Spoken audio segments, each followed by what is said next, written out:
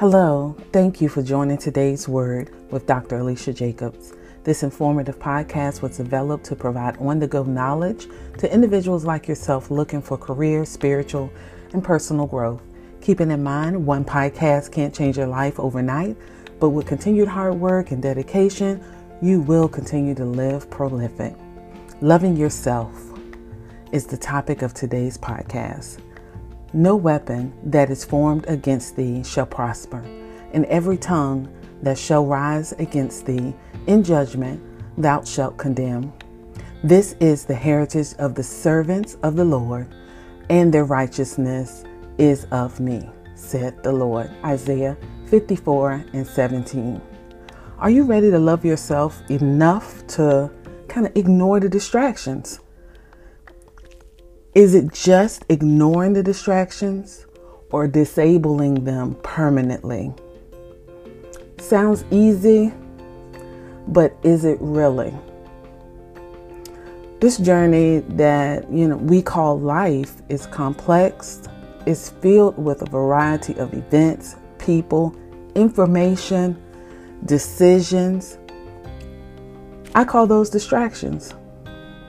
These items take on the image of being valuable when they really are not. As children, we are taught to stay focused, do good in school, complete our assigned tasks. I remember being distracted early in life, not really understanding the impact those distractions would have on my future, or maybe not.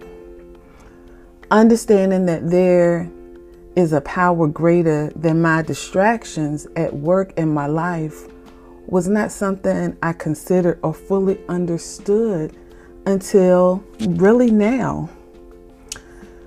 Are you asking yourself, why should I care about distractions? How will this topic help me progress in life and move forward in my career, relationship, or even overall journey?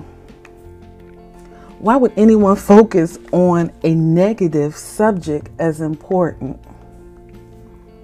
If these questions are at the forefront of your mind as you begin to listen, just stay with me. The journey to advancement, success, peace will be available to you, so just keep listening. The secrets obtained during my 30-year business, career, finance, consulting, and just life in general is what's available for me to share in this podcast today, just a little bit. So, loving yourself. So you might be saying, okay, what do I need to do? How should I start to move in this purpose? So what I'm going to ask you to do is get a paper, maybe a pencil, and I want you to write down a few steps that I found very valuable in my journey. So step 1, start your journey today by identifying the distractions which restrict you, hinder, or block your path to your purpose. We all have a purpose. You need to understand that purpose, but in order to understand that purpose, you first need to identify what is restricting you. Step 2, close your eyes. I want you to meditate. I want you to just get in a quiet space. I want you to seek guidance from God to direct your steps on your new journey of loving yourself and stepping into your purpose. Now that can't be that hard, but for some that could be hard. It's a point where you are allowing yourself to take time for you. Step 3, start your journal. Oh, you said, wow, she took me to a journal. Whether you're using paper, electronic devices to transcribe your goals, the timing of meeting those goals, to the plan for how you to achieve your purpose. But you have to sit down and put those most inner thoughts down on paper today. 4, Research, research, research, and train. Reaching your purpose will not happen if you're sitting on your hands and doing nothing. You must take the steps necessary to gain the required knowledge to support your path. You must put in the hard work. It is not about what someone else is doing, it's about what you are doing. So you must take the time for you. It's time to find your purpose and to love yourself enough to walk in it, using the power of God that God has given you.